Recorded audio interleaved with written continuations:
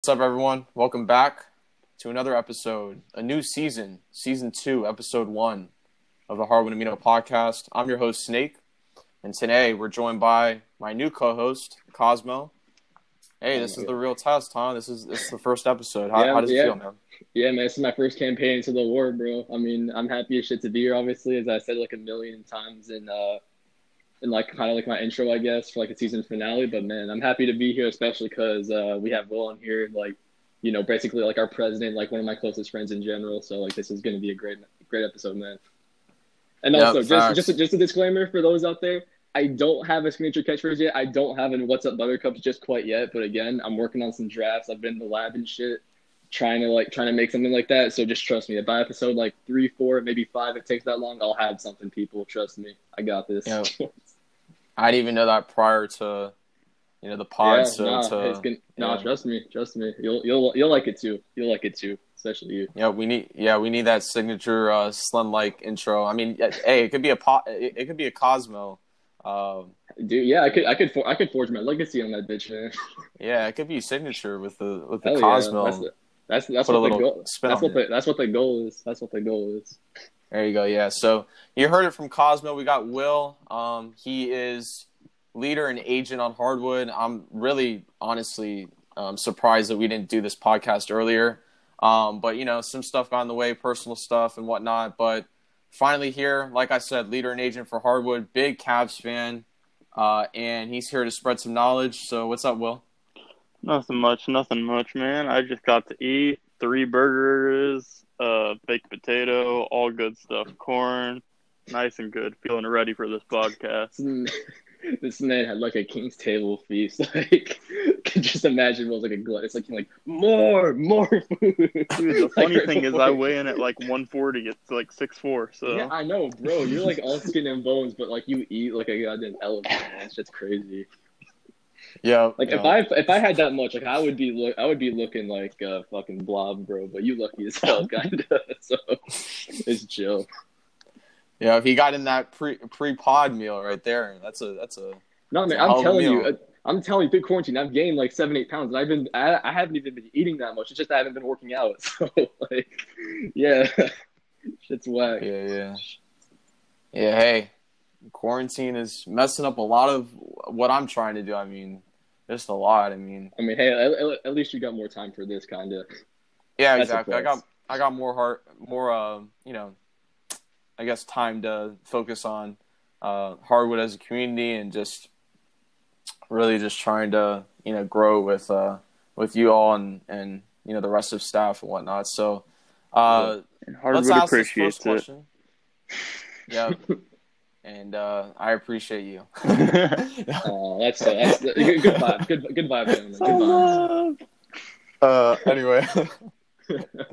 All right, first question we always ask is, who is that one member who's no longer active that just had cool vibe, like really good vibes around and just was a cool guy to interact with? For me, it'd have to be GBH, just because he set a tone for like a whole new culture on Hardwood. He just spread positivity in a way that not many people do, and I've always tried to model the way that I lead and the way that I handle things on Hardwood after the way that he did, just with kindness and with understanding in every situation. Yeah, man, he's one of the most like genuine people I've ever met too, especially during my time on Hardwood. He represents. He's such a. I'm not bad.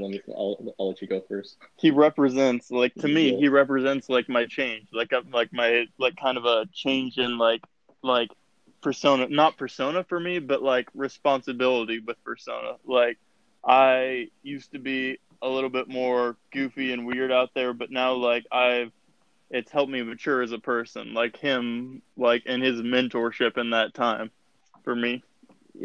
Yeah, not to like as big of extended view, of course, because some of it was just having to do with like the fact that I joined this app at 14 and now I'm 18. But like, yeah, it kind of helped me transition from like a goofy, just like Celtics fan who was like super biased, still am by the way.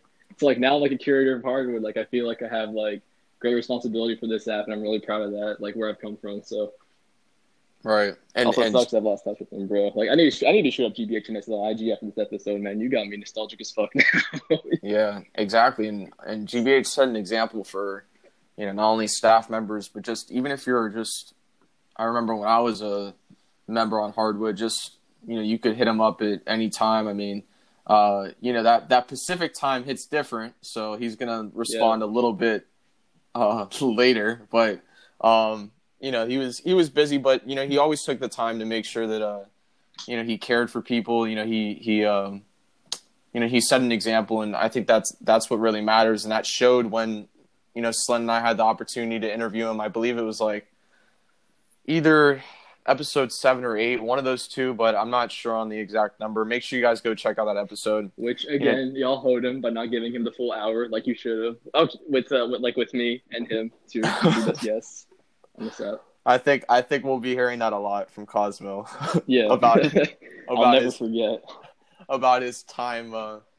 His time there, he could have more time. But listen, I mean, I thought in both of those episodes with most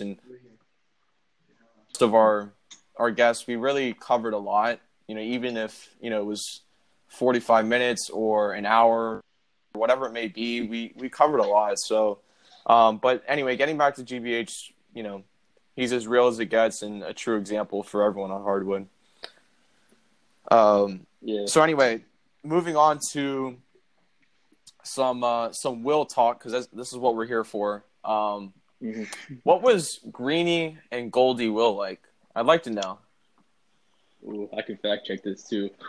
Well, Greeny and Goldie Will was definitely different than the Will that we have today. Greeny and Goldie Will wasn't an agent, obviously, so he acted a little bit different. He was kind of a big part of a little thing called Clan Wars that people tend to romanticize a bit here. I might have been one of like the top lieutenants in there, like egging it on, but then it got to a point where I was done with it. Matt got banned. Kenny was the one who basically took over the chat, and he was done with it. Cosmo was in there, CSO, all kinds of people, and we were all just done with it. We were ready to stop fighting and actually talking about basketball, because that's what this app is after all. Yeah, man. Bro, I'm telling you, when me, Kenny, CSO, like Clutch, like negotiated peace, that was the Treaty of Versailles, man. Of like that, the equivalent of Harvard, at least that was like the Treaty of Versailles. Like that ended such a big era, but it was good though, because eventually I was kind of tired of it too. I was like, yeah, like what are we doing this for? Still, this is a basketball lab. Come on now. Yeah, I don't have too much knowledge on. Yeah, I know you joined like a little bit like after that, so that's fine.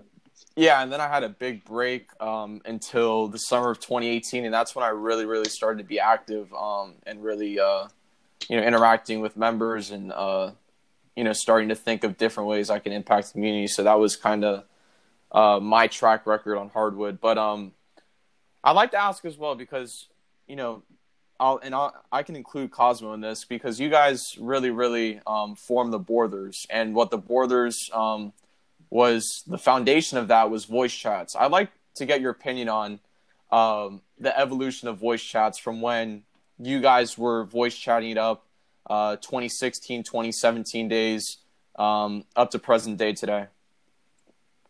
Well, I'd say if I had to guess, like a time, they added voice chats like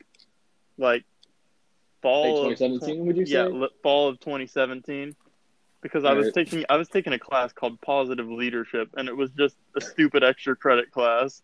And I was like one of those like whatever nothing classes. Yeah, and I saw that Amino added a new feature, so I joined in a chat. I had already been friends with Kenny, obviously from NSG, and he was like, "Yo, you want to voice chat?" And I was like, "What? I'm in class right now. I can't." He's like, "Let me just invite you." So I joined in and I listened to Kenny and Ski talk, and what I think was just about the first ever voice chat on Hardwood, just talking, and I just sat there. This is history. This is history, y'all. This is history. Yeah, it's history in the making. Pay attention. Write this down in your notebooks. This is the first ever voice chat ever done. All right, but keep going.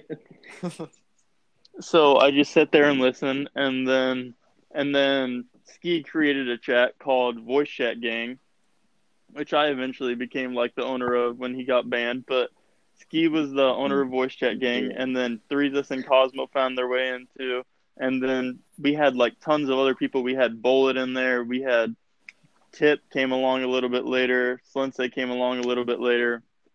We had all kinds of members that like I can't think of right now, but so a lot of them have left the app. A lot of them have moved on to other things. A lot of them are still here now, but Yeah. it became clear over time that like there were like 5 of us that were just like kind of carrying the conversation sometimes, or a lot of the time, and that was Threesus, Kenny, me, Cosmo, and Ski.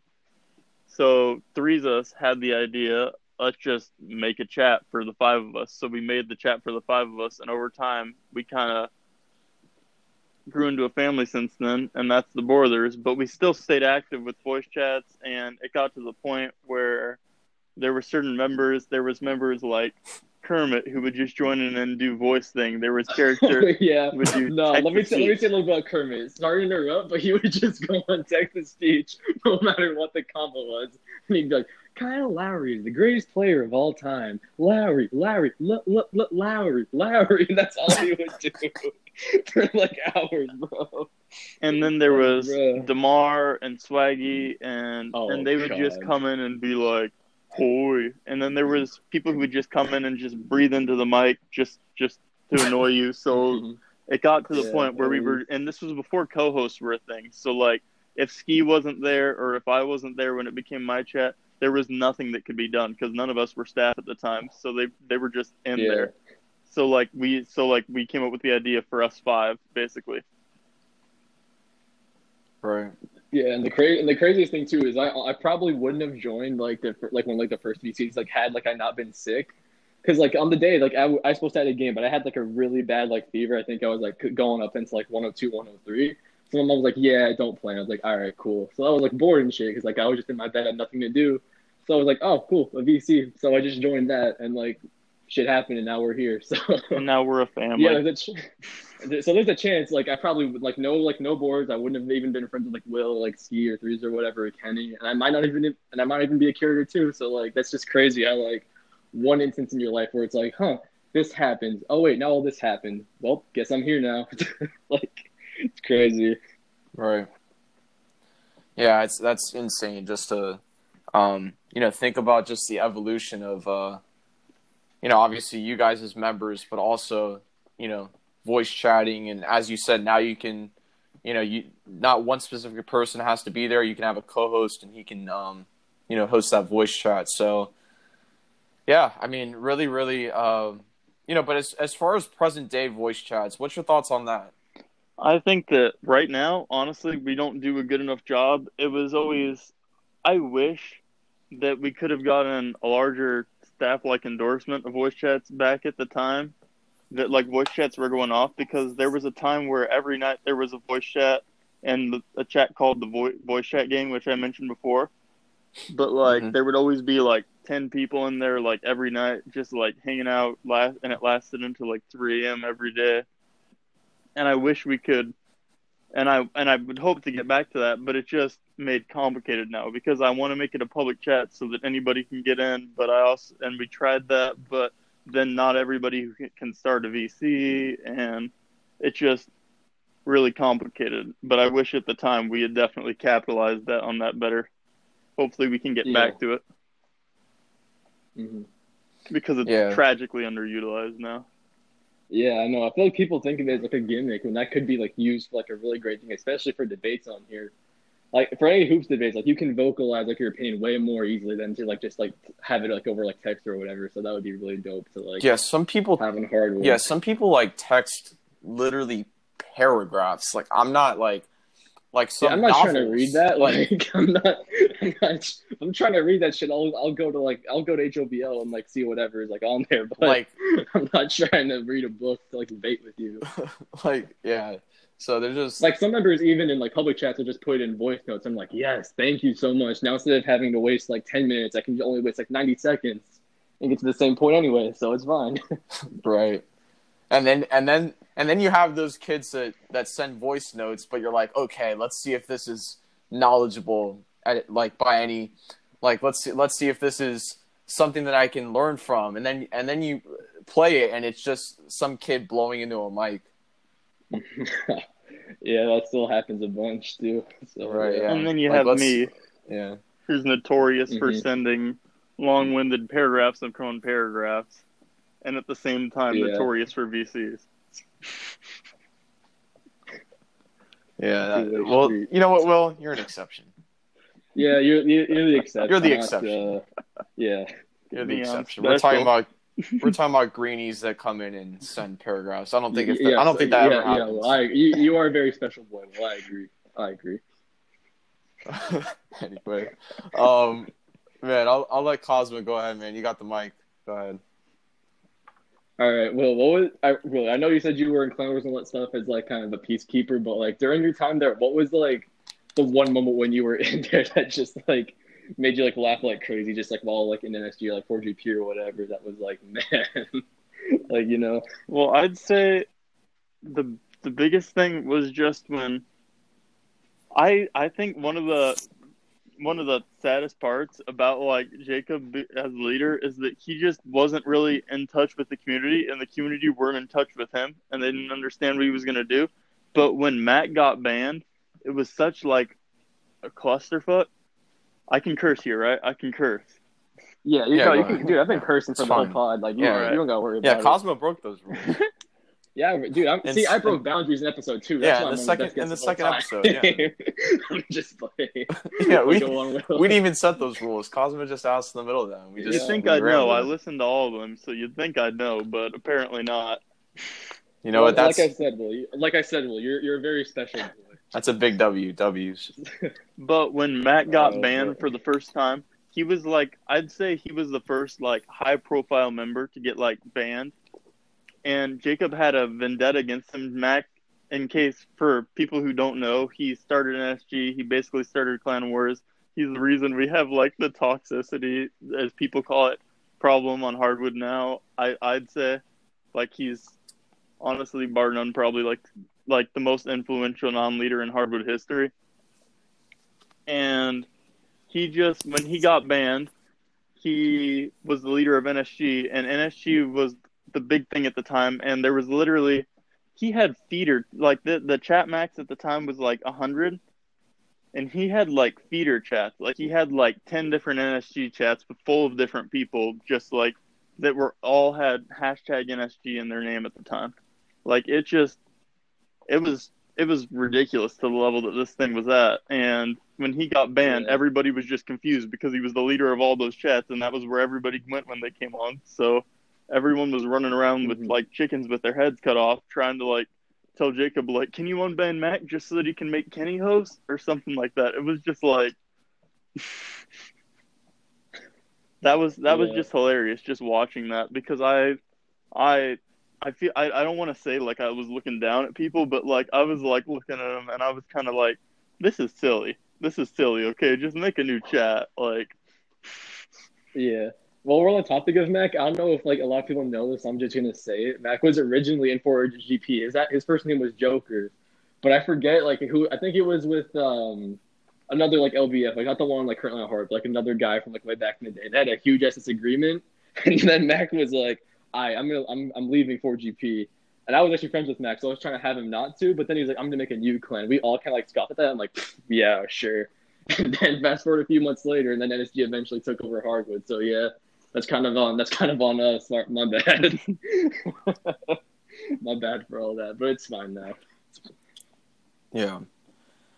That's some good stuff to note, because I mean nowadays it's, not to say that our activity, I mean, yeah, from 2017 days, yeah, our activity has gone down. I mean, the numbers are just like the people that are online aren't like they were back then. Even though we're trying to work, and I think we're doing a great job. We're still going up. Oh yeah, we're still going up. It's just that like our peak numbers, like we're just like of like that era. Exactly. So, like, that's what I'm trying to say. So what do you think? Like, right. What would you say was the results? Because you talk about what was his name? Who got banned? Was it Matt? Oh, Matt. It's Mac. Yeah, MACK. MAK. Yeah, like MAK. Tupac, Okay. like Tupac, like Okay. Yeah. So when he got banned, would you say that's when people, like, where did it fall off from that? What factors resulted in that peak number falling off in activity? I'd say it was just a result of this community has always been run by like the users. Like honestly, like a lot of other aminos are like they're prolonged by like the staff and stuff, but like this aminos is special because it's always been like prolonged and permeated by the users specifically because the staff was never really super active or super there. So like I feel like at the time everybody came here and like pretty much everybody came here from the YouTubers and stuff. But the YouTubers audience have gone down and that market's been tapped and we're not throwing money at it anymore because we don't have money to throw at it anymore. So I think it was just a natural decline from that. People got bored of it. Yeah. Well, it's because most YouTubers are on payroll from the NBA Playmakers, like things, and like they're giving them like way more than we could. So like we don't really have that like resource chart advantage anymore. So that's to all the people who are like, bro, why don't you just like get like SDC or like Dom 2K again? It's like that's why. Also, they're way bigger than they were in 2017. So I mean, yeah. That's about it. Yeah, I also think you mentioned about, and I can add a little bit to this, as far as the, you know, the way that staff, you know, hasn't really engaged back then. And that's sort of, you know, you mentioned that it was sort of ran by the users back then. And I think that that's important because I think that's one of the things that modern staff like today, like us, we really try to, you know, nail into the community and sort of just is really just our interaction with the community, being active in chats, showing members that we really care and that we're you know, there whenever we need them. I know that I hit up people, you know, not every day, but often to just sort of, you know, talk in PMs if people need stuff. So just sort of being those active staff members is, I think that's a good way to go. And I think we've talked about that before as a staff. And I think that, you know, people out there should really know that we're here for the community. It's just important for everybody to know, like for us to remind ourselves too, we're users just like anybody else. Like we're users, we still are users, we just have a little bit more responsibility. Yeah, I agree. So Will, I don't know, Snake doesn't know this, but you at one point were like in every single league in Harvard history. You was in like HOBL, NBA TL, HCP, like all of that shit. So like, of like all of those leagues, like what was like your favorite one to be in, and what was like your favorite like league moment? Well, just, like, I'd say NBA TL was my favorite, but that's probably probably partly because I might have been in every league, but I was not really good in any league because I wasn't really active except for NBA TL. So, but in NBA TL, I was in the MVP conversation for a couple seasons, and I missed it because Cato changed some bullshit with the game time an hour before, and like it didn't work out, and I ended up asking for a trade, and then I was on Cosmo's team, and then I got T-boned, like before a playoff game. Do you want to tell about that whole like experience of that season with us? Or... It was just tragic. We missed the game. Yeah. And then Heem was entitled. Title was cheating on the team. Like it was. I mean, I can say I feel like I'm safe in saying it 2 years later. That man was cheating. Yeah, for sure. Because he was taking like a full 12 seconds to like answer the questions, like the trivia questions, and you don't take that long unless you're looking up the answer. I'm sorry, but like that shouldn't have even been an option to answer that late. And that was a shame. Like we didn't really achieve that much. We kind of had like a quote unquote super team because like I had made all NBTL second team that year. Like we had just gotten Will, who again like MVP talks, and then like Brohim was also really good, but just shit didn't work out for whatever reason. And also, yeah, like I think I had a game, and you literally got into an accident with him. And like Brohim was like, "Bro, what the hell?" I'm like, man, I don't even want to talk about that shit anymore. It's getting me mad. Yeah. That's interesting though. So would you say that NBA NBA TL was the league that you were, I guess, in your prime sort of? Was there any other league that you were really good in? Would you say that you were really good in? Well, I got drafted number 1 overall over GBH and HOBL. There you go. That's great to know. Yeah, for those of y'all that don't know, that would be like the equivalent of like if Zion got drafted number 1 overall, Noah's like, I retire from basketball like, Well, immediately after. Let me So, explain yeah. myself. Let me explain myself. This might take a minute, but let me explain myself.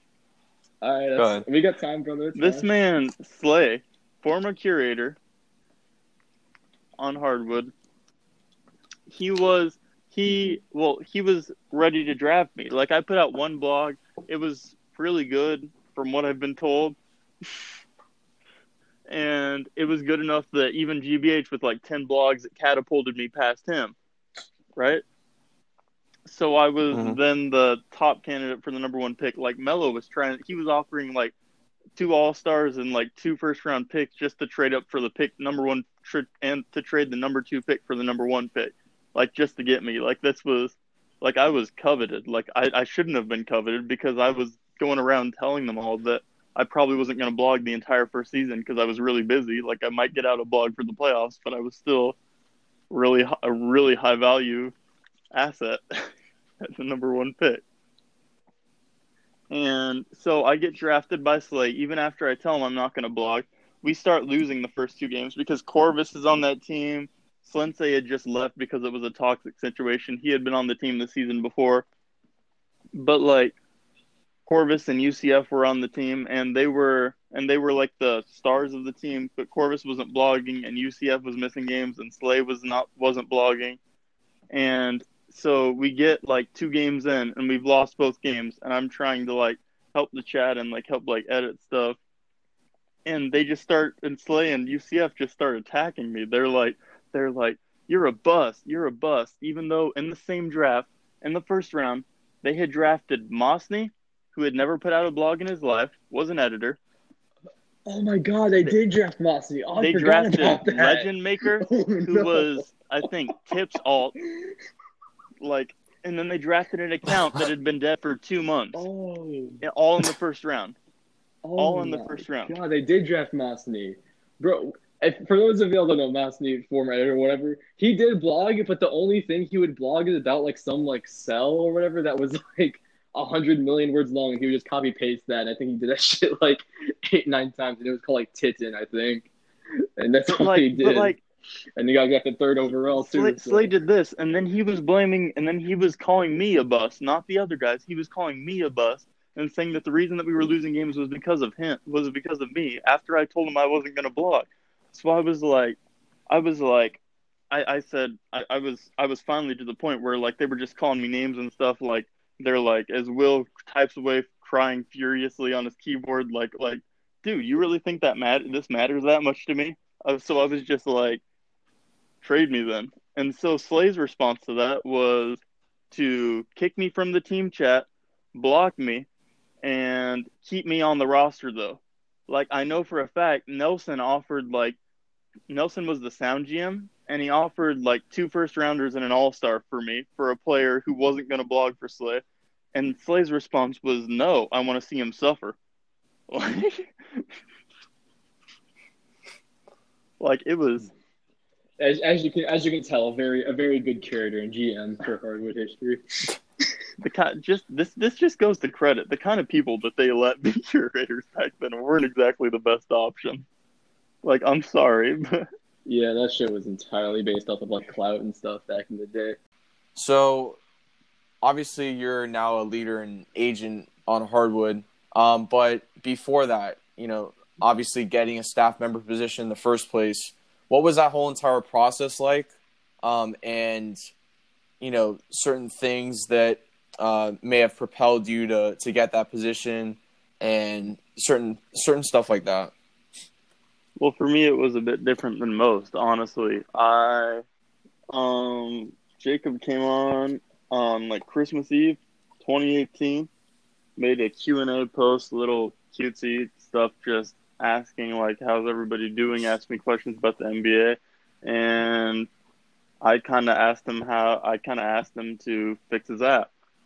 And that kind of evolved into us talking back and forth because I actually had legitimate criticisms and legitimate solutions and stuff. And we went back and forth with that. And I was already friends with GBH, and I was friends with Heem, and I was friends with Nelson and Ferg. So they were all like, so they weren't going to stop me. They weren't going to go for someone else. So like I kept on saying this, and the funniest thing though was that I was recommending people like Cosmo for staff and people like Kenny for staff and stuff like that. And then Nelson finally said to me one day, Nelson's like, "Why aren't you just staff?"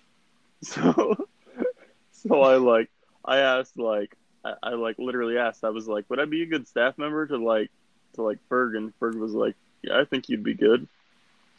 And so GBH brought it up in the chat, and they voted, and they made me a staff member. Yeah. What would you say though was the highlighting factors to you getting? Was it activity? Was it leagues? Was it like what was it specifically? Well, I was really active, and I was always coming to the staff with different ideas and stuff. I mean, the staff might not have been acting on it a lot, but I was there offering to help and trying to help and just basically, and the process to get staff, honestly, was a lot more simpler back then, to be entirely honest. They just decided they liked the guy, and if 2 or 3 guys said yeah, and that they needed staff, they went ahead and added him. Yeah, now you actually got to go apply for staff. Go figure. Yeah, but yeah, we vet everyone. We don't just pick someone. That's why everybody was so shocked when I got it, because the main factors leading to me was all in PMs and stuff. It wasn't like me being an MVP in a league. That had been the case for every other staff member pretty much ever. It's like, wait, you don't have as much clout as these guys. What the fuck is going on? but now it ain't about that anymore, and I'm kind of happy. So, yeah. That's the idea. But, I already know that Snake asked you about like staff, but like obviously like, you didn't start off as like agent of Hardwood. So like, what events kind of like led you from just being like, oh hey, like Will's a curator now, like that's cool, to like, oh shit, now he's taking over for Jacob. Like, how did that feel to you initially? Well, to be honest, I'm gonna get real candid here. There was a lot of stuff that I wanted to do, like the Instagram team and like the outreach, all the teams like that. Like on the I didn't think of TikTok, but like all like just basically try and get new people on that Jacob wouldn't let us do before when he was agent. So wait, he didn't let y'all do that? Can you elaborate on that? How come? Like, why didn't let you like start any social media? I think he was worried that since he works for Amino, he didn't want to make like an account representing Amino that wasn't run by actually Amino. So like he never had like that level of trust with any of the staff, just because I guess I would assume like liability issues or something. So it's like something wrong, like when it's actually, like the part of like social media that would go like on his job or whatever. Yeah, it's like okay. That would be what I would assume. I have no idea if that's the case, but if I had to guess, that would be it. Right. Yeah. And so when I got agent, I got to work getting that set up, and I was big on a bigger staff. And at the time, it was just me, HFS, Master, and Loco doing literally everything. And we needed some help, so we just kicked it into gear really quick and tried to make it a more of a team rather than Jacob showing up every 2 weeks telling people what to do. Yeah, I feel that. And he did eventually leave. And I remember people were making like a really big deal, like, well, you have like 1 million carriers now. Like, you really need all that? And like now it's like, well, I mean, yeah, like Harvard's been growing a shit ton since then. So I mean, I think that's a good call by you. Not just saying that because Snake got promoted, but I mean, it works. Yeah, I mean, it's not going to hurt. That's my view on it. It's not going to hurt to have a bigger staff. And more coming. Plus it's like 3 or 4 of them are like, okay, I have some shit going on like that. Then the other guys can like kind of just pick up slack for a little bit of time, which is nice. Yeah. Yeah. I don't see what's wrong with the bigger staff either. Like you guys said and reiterated, I think that there's more, I guess, hands or there's more people involved in it. And so, you know, like you guys said, if someone slacks in an area, someone can just pick it up. And there's also, you know, I think I meant like more minds probably does the job better than obviously a couple minds. So, I mean, what we've been doing has been great. But I have a 2-part question. These 2 questions aren't really related, but I'll let you answer the first question first. What is that one like guideline or something that's been reinforced in the past that you would bring back? Like what is something that you would bring back in terms of guidelines or something brought up by the staff in the past? Like, do you have any idea? Well, I would love personally. This might not be exactly what you're looking for, but Okay. I'd love to be able for us to run like challenges again, like we used to, where we would have like a couple dozen people in it.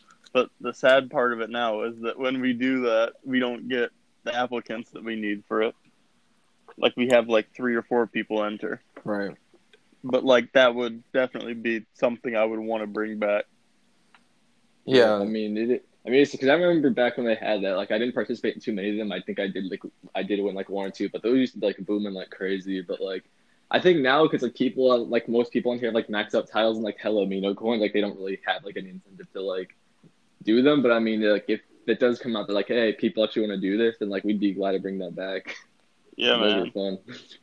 To Those be fun as hell. Yeah, to be honest, I'm not really a big fan of like I used to be in Hobble, but just blogs in general, I just don't feel like cranking those out now just cuz like I don't know, I'm very I don't know, I don't really have the patience in terms of just writing a blog, which is crazy Yeah. because I have the patience to write a poll, but polls are different because I feel like at least for HPL it's sort of just it's different in a way because they're more, they're shorter. They're, you can obviously, I mean, you can do the same thing in Hobble in terms of your creativity, but still, I just feel like they're shorter and I have a lot more patience with those in terms of a Hobble blog. But in terms of those challenges, I don't know. Like, it's crazy because Caption This, because I think Cosmo, you run that, right? So it's Yeah, I run that now. I don't know. There's obviously people, don't have to take much time, to sit down and just, look at a picture and create a funny caption to it. In terms of a Hobble blog where you kind of have to devote time to that, and sure, people like doing that, and that's their interest. I mean, I can't take away from that, but like also, I mean, it makes more sense why people would participate more in Caption This. But I do wish that we had more. And I saw that Gel today just posted a 24-hour challenge, which I haven't seen that in a minute. So hopefully that goes, that does well. But yeah, just some thoughts there. And then also, that kind of ties back into go ahead. I'm sorry to interrupt, but that kind of ties back to like what we're saying in general with like challenges, like kind of being like, well, not challenges being dry, but like people just like not being interested in them because they think they're dry. Like hopefully, like this one by Gel kind of like goes into what we're saying, that like it interests people in doing them again, because again, that was a very big part of the community and like they were very fun as well. So yeah, and that's dope as hell to see. Yeah, and the 24-hour challenge was GBH's original idea, correct? Yeah. Oh yeah, Yep. that was GBH. Okay. Yeah. Yeah. So I mean, it's a really good idea. It's just I don't know. Like for me, it's understanding where these guys are coming from, and I don't have patience, for myself in writing a blog, unless it's something like that I just think of that's like super super interesting that people, some people have the mind for that. Personally, I don't, but some people do. So it depends on your interest. So I don't know, man. I've never understood like vlogging on a schedule. Like that just doesn't seem like too much fun to me, because like I feel like some days like you have like a great idea, and like some days where it's like, all right, you gotta do something with this. Like I don't want to force myself to like crank out like a vlog like by like this deadline or whatever. Because like I don't know. Like I know. Well, I'd say even more. I know some it's people do it about, like a hobby, but like if it's like a schedule like that, I don't know. It kind of seems like a grind and like a pastime to do on hardwood. I think like you really need to have a passion for it, because for HPL, for polling, I honestly, it can be like, I mean, the poll I just cranked out like, and I posted last night, like that took me like a little while, but it's crazy because when you love something, you have an interest in it. Like for example, I'm sure with Hobble, like you were cranking out blogs and like you like it's like second nature. It's like second nature to you. Like you don't really. I wouldn't say. And there's a I know why he's laughing. GBH, I think I know why he's laughing. There's a reason he got picked over GBH. It's called One Good Blog. I put out one blog in my entire HOBL career. I bet that blog was like a 7, bro. Okay, but have you created? I wrote it while I was drunk. Well, I wasn't really trying to talk on that, but since you brought it up. Okay. Okay, You but wanna elaborate? okay. Outside of Pablo, though, have you created blogs for just like, just for fun or like? I did. Like they're not like necessarily what this app would consider great writing, but they're like comedy, like funny type stuff. I wish there was more of that around here, to be honest, though. Yeah, Yeah, bro. right. Who just Because I have remember fun you. with their I remember ideas and you be actually creative. featured a piece like when we had like the what if shit stuff going on. You featured a piece that was like, what if like Franz Ferdinand never got assassinated, and it dealt with like all like the overseas stuff that would have happened, like like Arvydas Sabonis would have like gone to the NBA and stuff, and then like it was kind of a troll blog, but it was still like really funny and well done. It's funny. So I you were mean, like, yeah, let's people feature like it. to read it. People Yeah. like to read it. I mean, it's fun to read. I Yeah. don't see anything wrong with it being featured. Hey, Yeah, I mean, and there's it a was kind of realistic too, because like all that shit would have happened had he not got assassinated. It's just like a really whack topic, but still, it was funny. I mean, there's a blog that stemmed off this podcast with pancakes and waffles. So Yeah, hey. that is true. The great old pancake versus waffle World War of Hardwood. That was a little bit of a saga for a bit. Yeah. So, but like I said, like going back to my whole entire point, it's something that interests you. I mean, it makes sense to me. But yeah, I do wish that hopefully the activity does increase on those challenges, those community events. So my second question, I forgot to ask it. What's your thoughts on the current staff of Hardwood? Oh, they're into this right, man. That's what I thought. I'm just kidding. I mean, I think it's all good, man. I think that everybody's doing work. I mean, that's the biggest thing, because throughout the Hardwood staff's history, we've never had like more than like probably a week like that, like all the staff has been active and been doing stuff and taking mod actions and putting in work. But like we've had that for the last like few months, like prolonging now, where everybody's pulling their own weight. Yeah, I don't Like mean some people are doing more than others, but yeah, I don't mean to overall, take any shots, but I keep interrupting. I'm sorry. I just wanted to say, like, I don't want to take any shots or anything, but I remember there was like this big like dead period for staff or whatever when like it was like Jacob, Ferg, like Dennis, and like TRM or whatever, and like that was like at the same time like where all of them kind of like well, Ferg obviously got active, was still active. Like most of them like were like inactive, so like nothing was going on. That's like how we got bots in here and shit. So I just wanted to point that out because like now like I feel like we're actually like doing like we're making a lot of progress and stuff. So I'm really happy too. Yeah, that had never happened now. Yeah. I also want to add too. It's really just two things here. Well, number one, it seems like you could point to something that everyone on staff's doing. Like everyone has their own individual thing that they're and if it's multiple, then it's multiple. But you can point to at least one thing throughout the community that someone's helping. And I think that that's going to be, that's super key for, our success. And then also, if you have I guess a concern that you want to voice, I mean, we're all, avid listeners in terms of, just, in terms of regular Hardwood members. Like if they want to come to RPMs and just voice their, concerns, we're there for them. And we want them to know that, throughout the chats and PMs and stuff like that. And then also within the staff, like we don't, if someone has a problem, we voice it. And I think that that's the type of relationship we have with, our staff and with everyone in the community. So I think that's really good. Moving on now. Well said. Yeah. Moving on now to the basketball section. It's the second part of every podcast. So big time Cavs fan. Where did your love for the Cavs stem from? Favorite players throughout the years. Talk to us a little bit about that. A little bit of a Cavs fan, yeah, a little bit. The time that I became a fan of the Cavs was like the first time I watched was the 2007 NBA Finals, and I just saw this guy, obviously LeBron, who was just better than everyone. like even then I didn't really know basketball, but you could just see the way that the Spurs were playing him. Like they knew he was the one that they needed to worry about. They didn't care about anybody else. They just didn't want him. You're telling me they didn't even focus on like Drew Gooden? Come on now. Dude, I know they were leaving this man Anderson Varejao wide.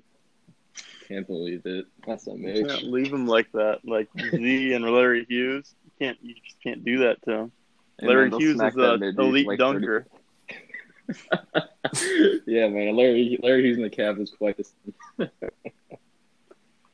But yeah, I watched that and I kind of followed the Cavs, not too heavy, but like kind of casually, like through to like 2000, like right up until before LeBron left, and then LeBron left, and then that reignited my thing. I was like, man, they need me. Like 10-year-old me was like, they need me.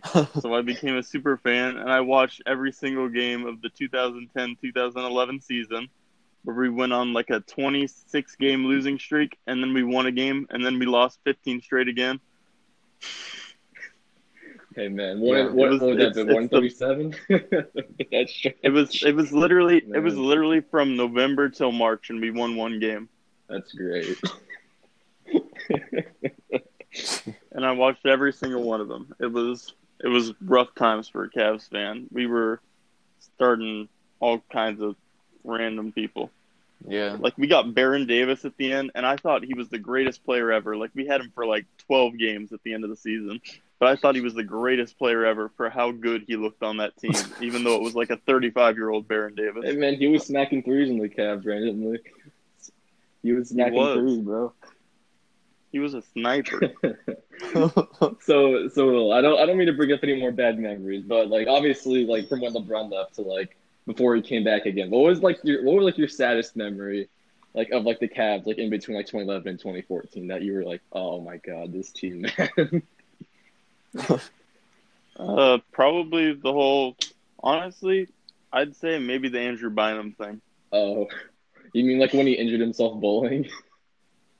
Yeah, we traded for this man Andrew Bynum, and he just After his legendary Sixers career. He just wasn't so great, and like we expected him to be good, but he wasn't so great. He like didn't like really play for us, and he broke his finger while he was bowling, and missed the rest of the season. Oh my god.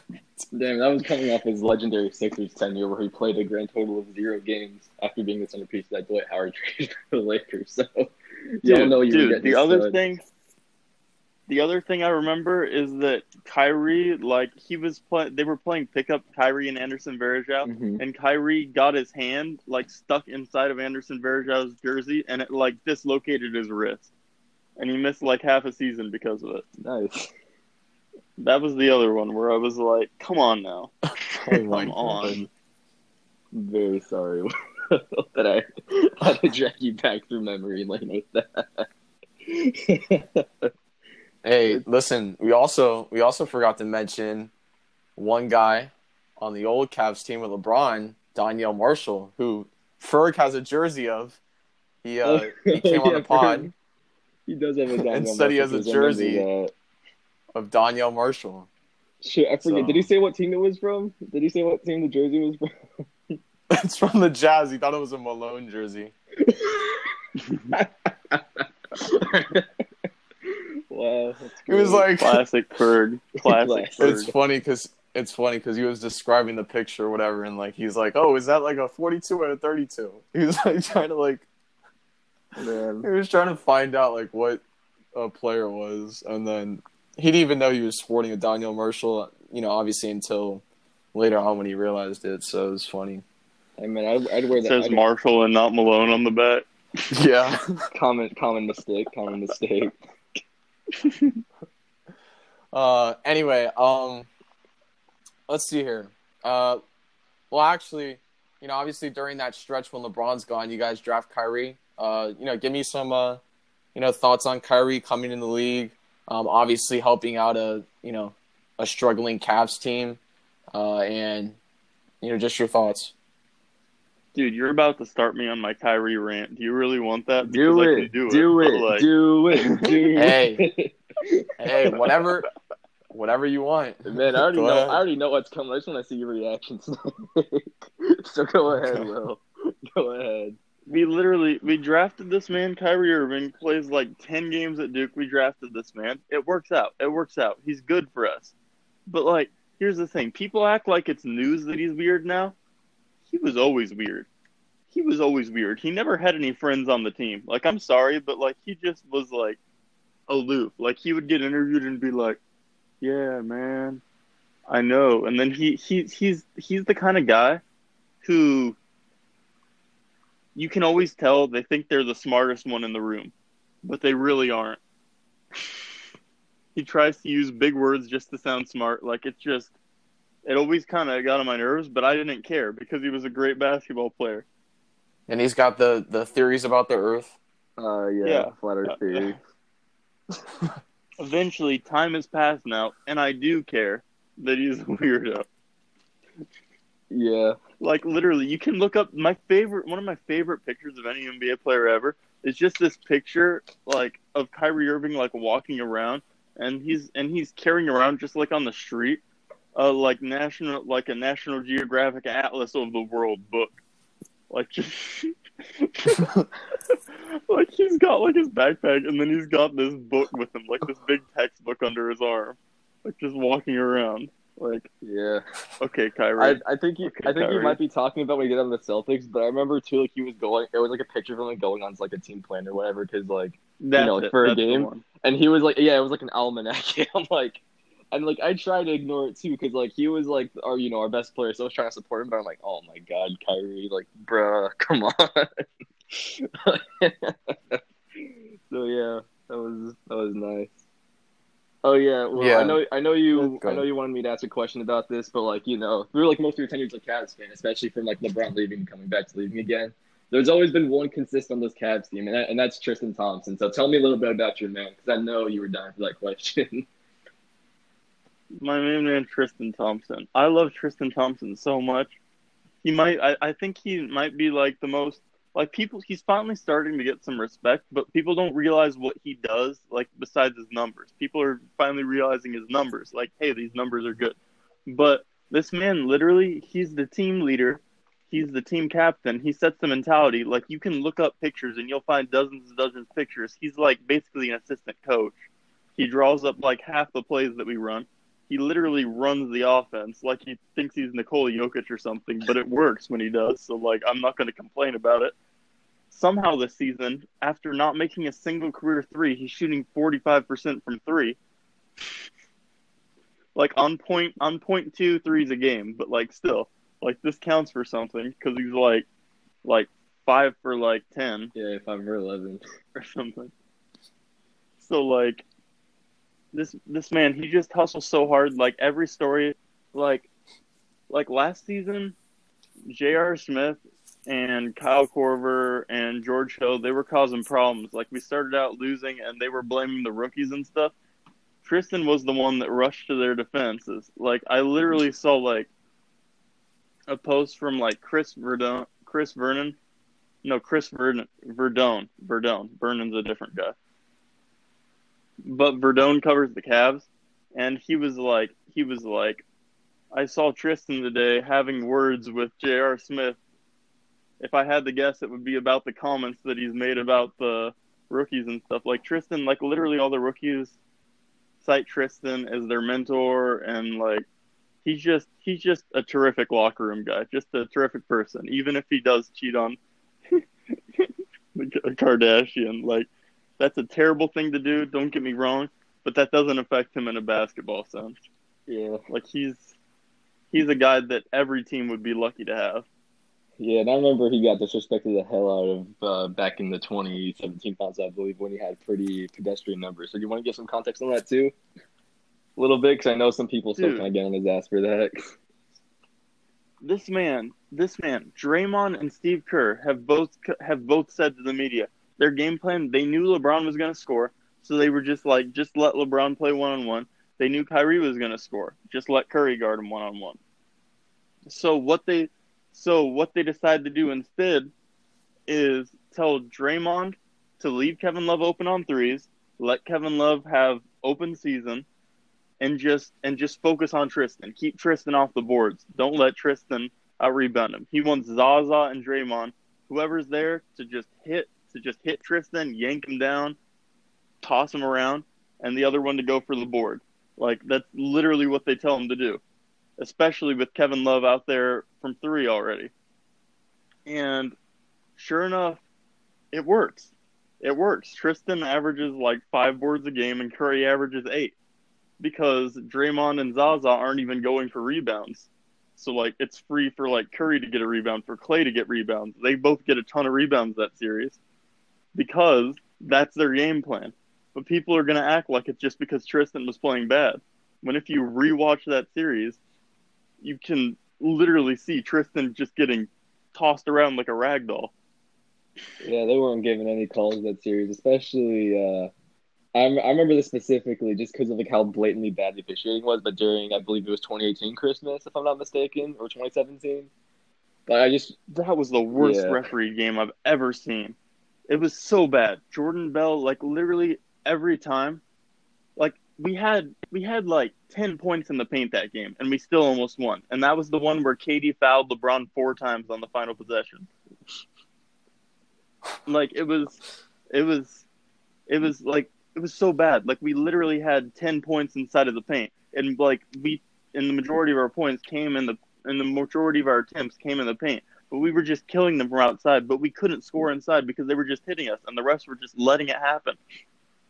Yeah, I remember a play from that game that exemplifies that perfectly was Kevin Love had tried to put it back up like twice, and like he got murdered both times and just kicked out for a 3, and that was it. So yeah, I remember. And I remember people trying to be like, "Oh my God, KD shut down LeBron," because I think LeBron had like 20 that game or whatever, or some shit. But it was like, nah, he didn't really. He just got away with some fouls.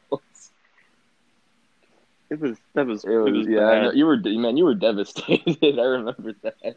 I was. That was like literally the most poorly refereed game I've ever seen. Like I've seen a lot of basketball games. Like I said, if I can sit through 82 games and see the Cavs only win 1 game in 6 months, I've seen a lot of games.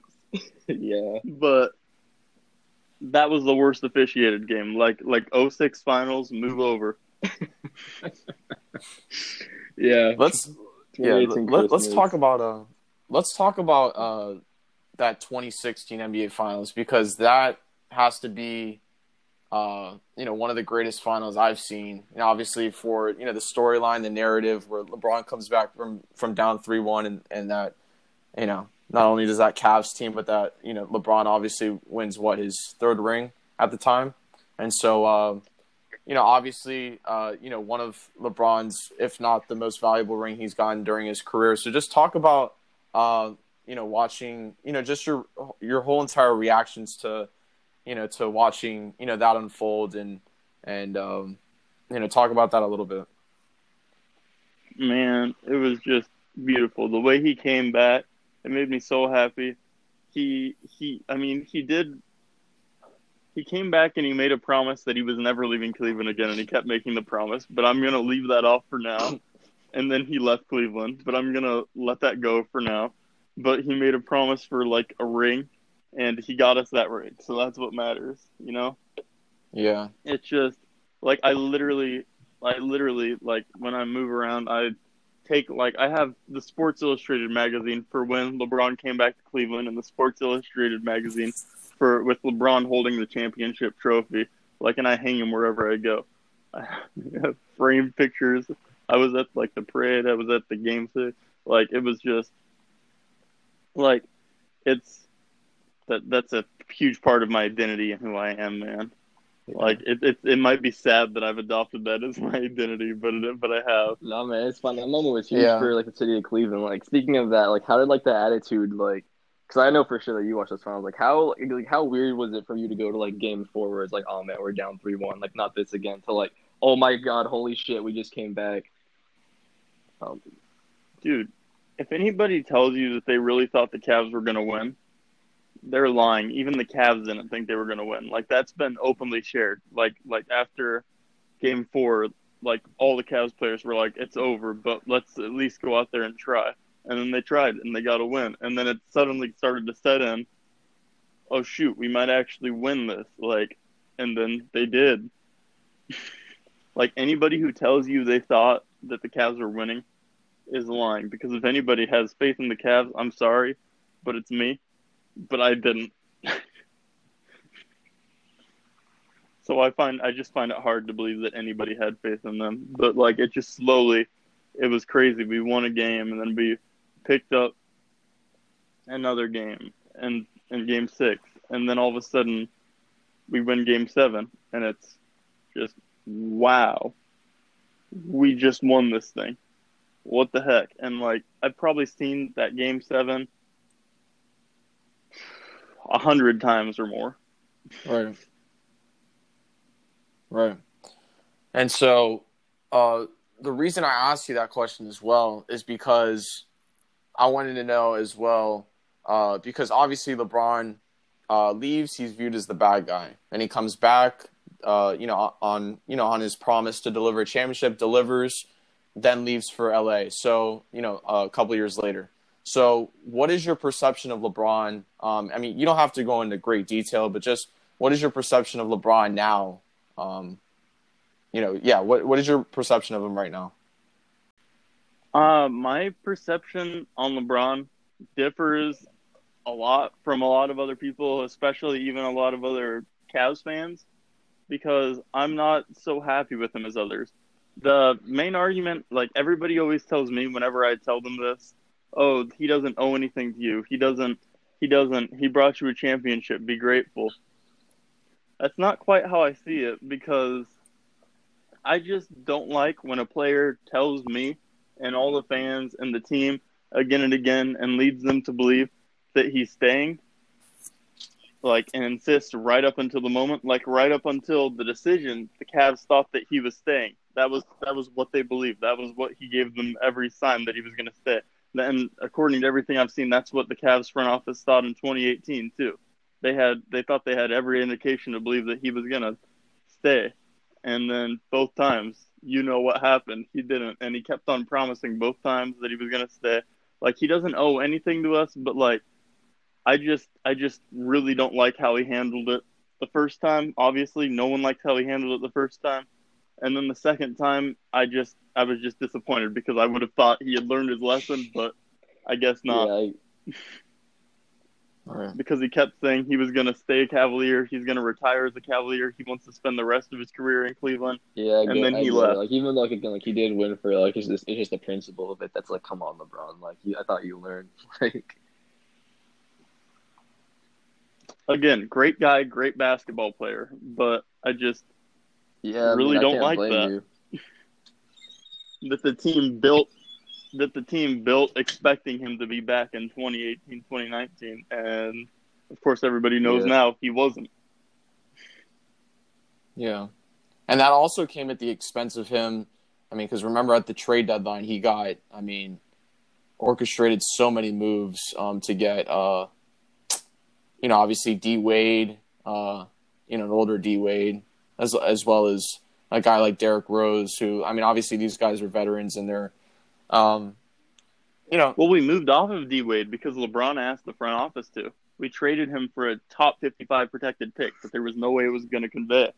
Like, we literally just gave him back to the Heat for nothing. Well, that honestly, because LeBron asked him to. Well, that was a beautiful trade. That was a nice trade. I know. No, for me. For everyone, because it was still so weird, like, seeing fans. Wade in a Cavs jersey too. Like, I wanted him back on the Heat by some miracle. Right.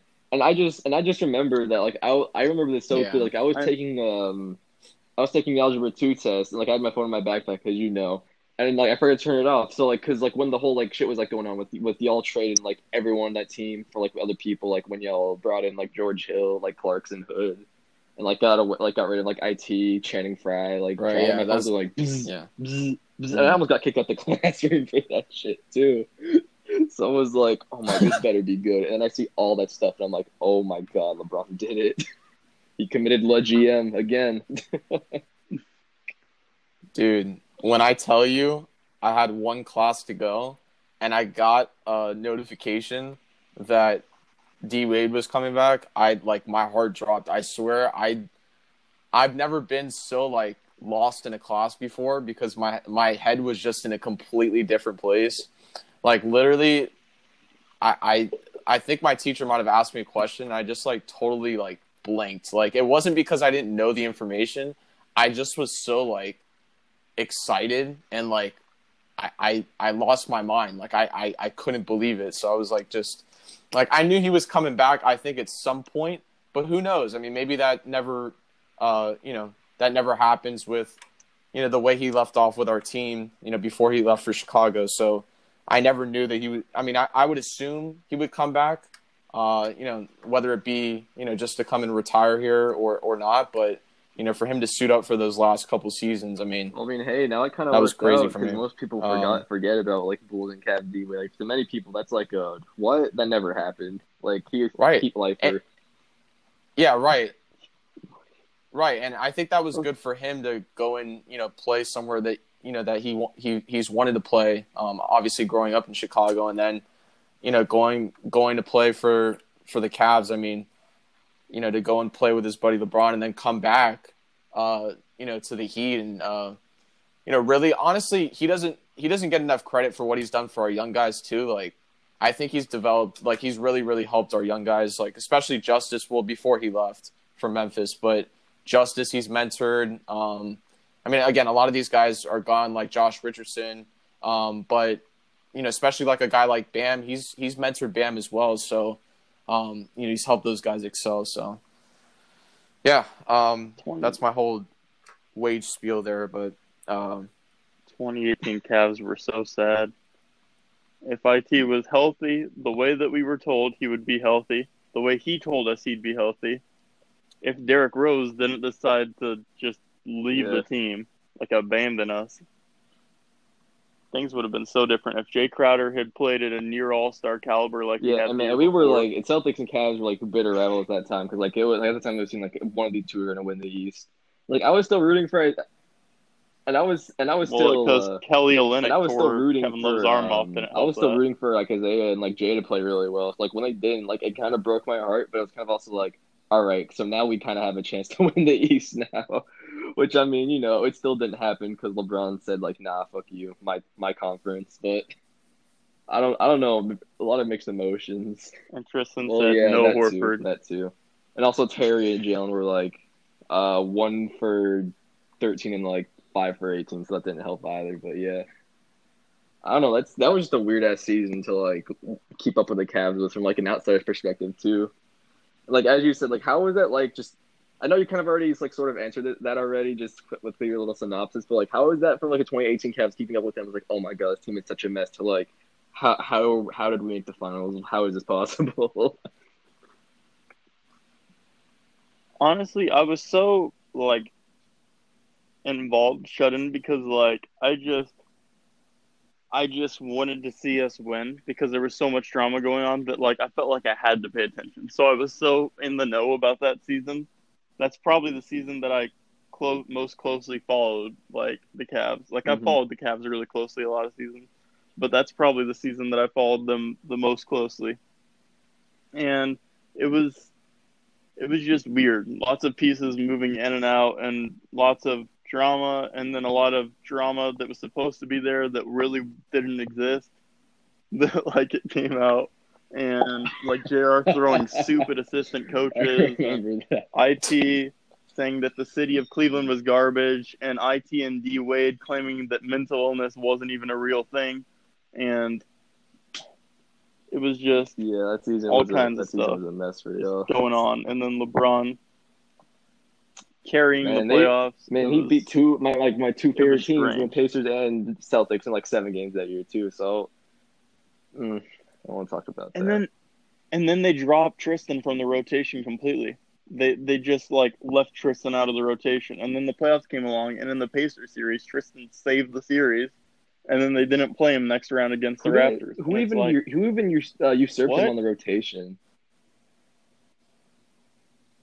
We put Kevin Love in at center, and then like started LeBron at power forward, and it was just I don't understand what the mentality was. Like Tristan kills it against the Pacers. Let's go ahead and move him out of the rotation. Do you want to talk about your secret weapon for the playoffs that year that Tyronn forgot about? Dude, Tyronn Lue. I could go on. This man literally is a moron. There you go. I'm sorry, but he's a moron. He literally, like all season, all during the end of the 2018 season, he kept on saying, that we had a secret weapon. He was like, he's like, we'll see that he's like, I got a secret weapon for the playoffs. And people were asking about the Cavs defense that was like near the bottom of the league. And he was like, I have a plan for that. I have a plan for that come playoffs. I just don't want to show my hand yet. And like the playoffs came and they went and he didn't change anything. And people were like, well, what was your secret, Tyronn? And then he responded to like a reporter asking him what the secret weapon that he kept on mentioning was. And then he was like, and then Tyronn Lue straight up, he said something along the lines of, oh shoot, I forgot about Derek. He meant Derek Williams. Derek Williams was his secret weapon. Derek fucking Williams was Tyronn Lue's secret weapon for the NBA Finals, and he forgot to even use it. That's crazy because for the longest time I thought he was talking about Eddie Tavares because like he had that game with Delaware at 6'10" and like 6 blocks. So I was like, yeah, that makes sense. Like he gets a lot of blocks and that'll play defense, but nope, Derek Williams. It was Derek Williams. He was just like, oh shoot, I forgot about Derek. Not only was that the lamest secret weapon ever, but he forgot. He just straight up forgot that this guy was on the roster. Yeah, let's talk about some more idiots. Game 1, 2018. Oh my NBA God, Finals, how are we not asking J.R. for Smith. JR That's all I'm yet? gonna Oh say. my God, good question. Let's talk about Dude. that. Now we get to hear my JR cool. That's rant. what we're here for, baby.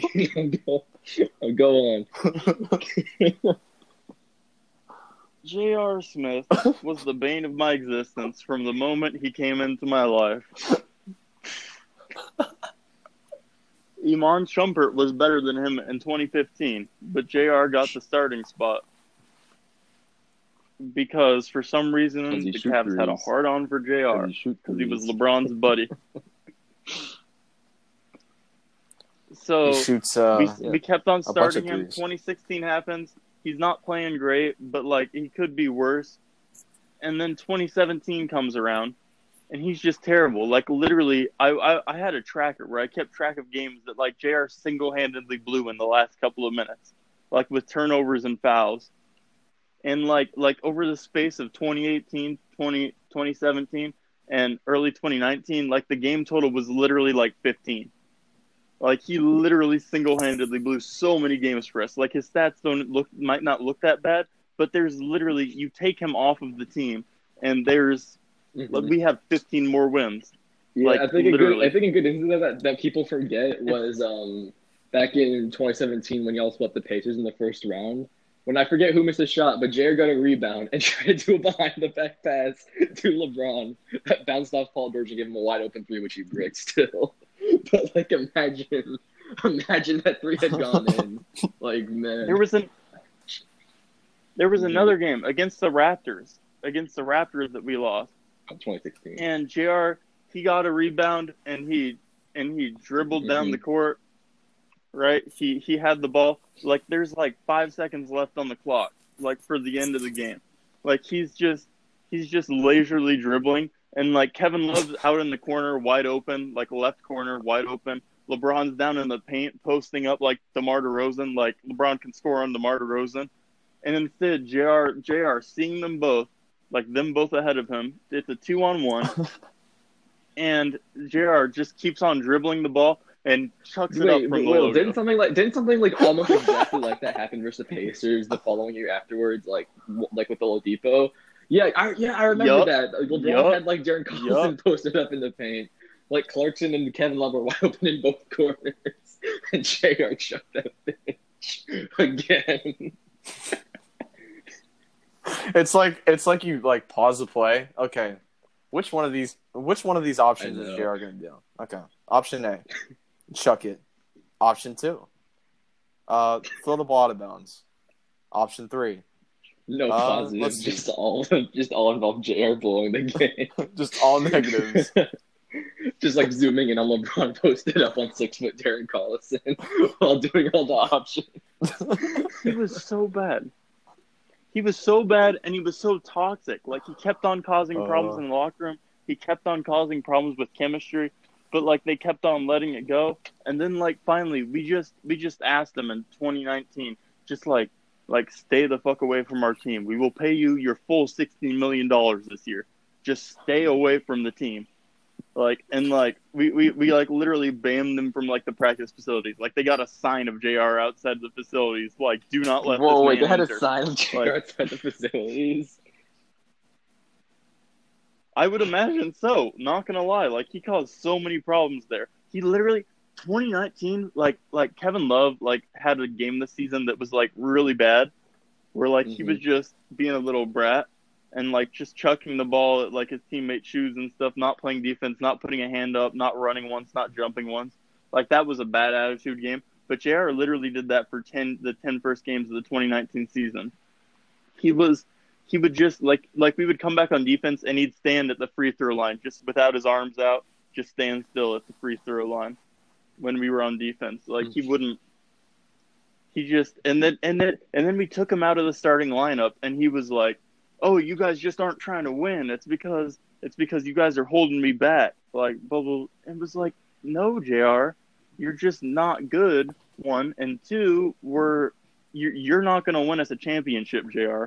Wow, I'm sorry, but you're not. We can give you the ball, but you're not going to win." Yeah, wait. And then so we asked him to leave, and he goes on this Instagram campaign where he's like after we finally got to drop him, we were trying to trade him all season, and he was complaining that he wasn't getting traded. Like, do you think it's easy to get someone to take $16 million for you who wouldn't be on the rotation on most NBA teams? Like, and then he had a non-guaranteed contract for this last season. So we only had to pay him 3 of like the $16 million he was due.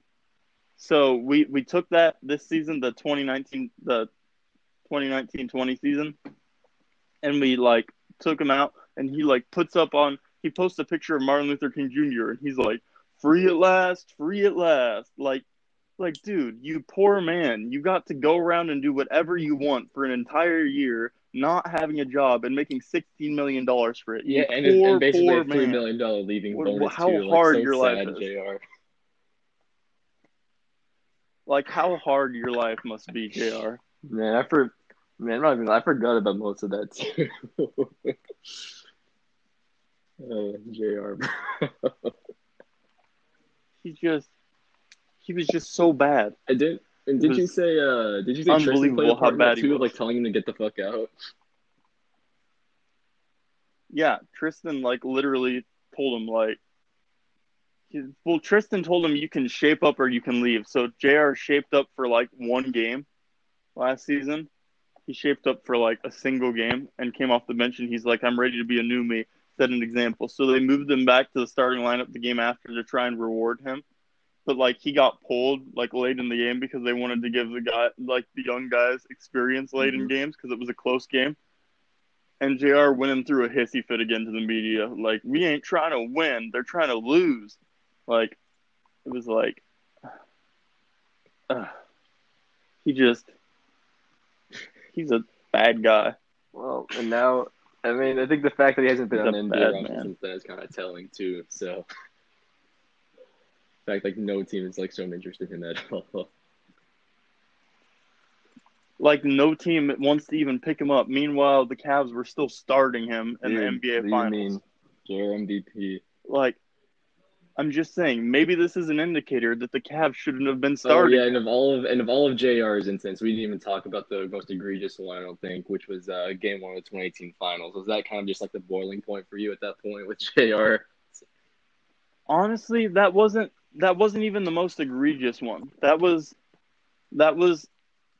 like the one on the biggest scale, like the biggest after effect, but like it wasn't even the most ridiculous game that he's blown.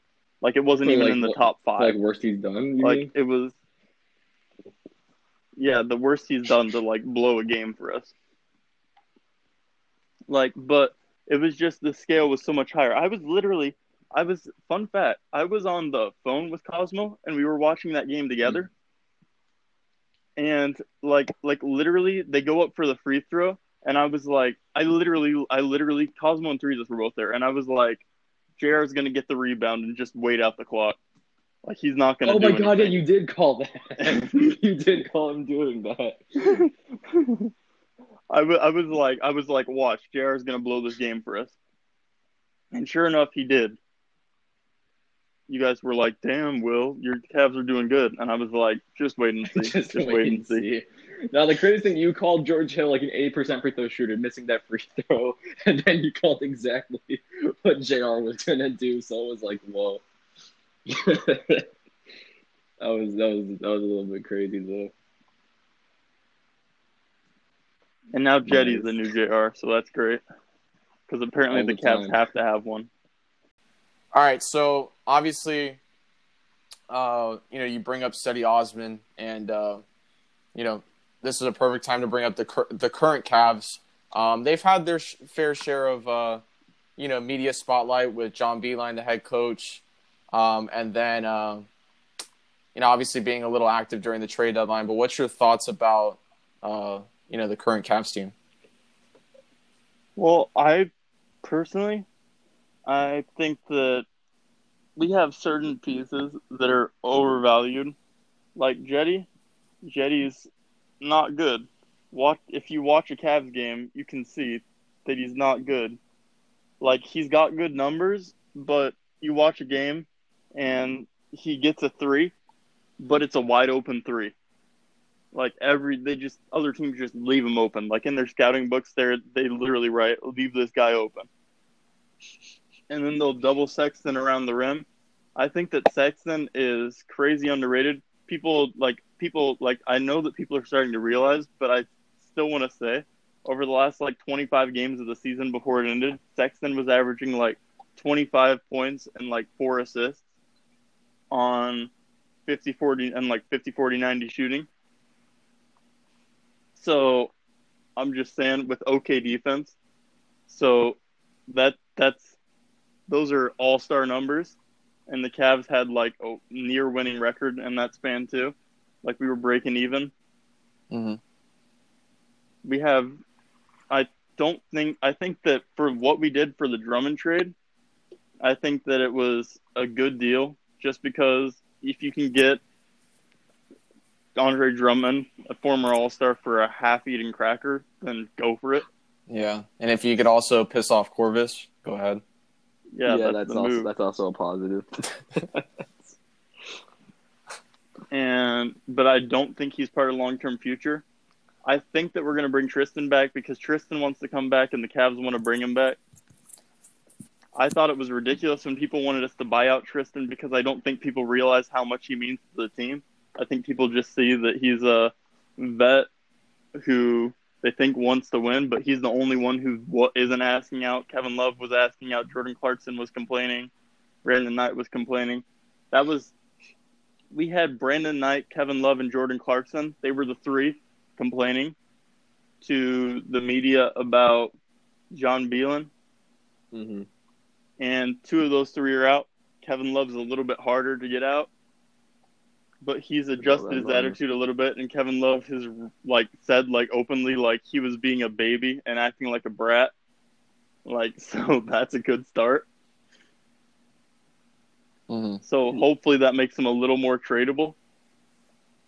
But he really said he's openly said that he doesn't expect to be with the Cavs next season. So yeah. So hopefully that comes true for him and for us.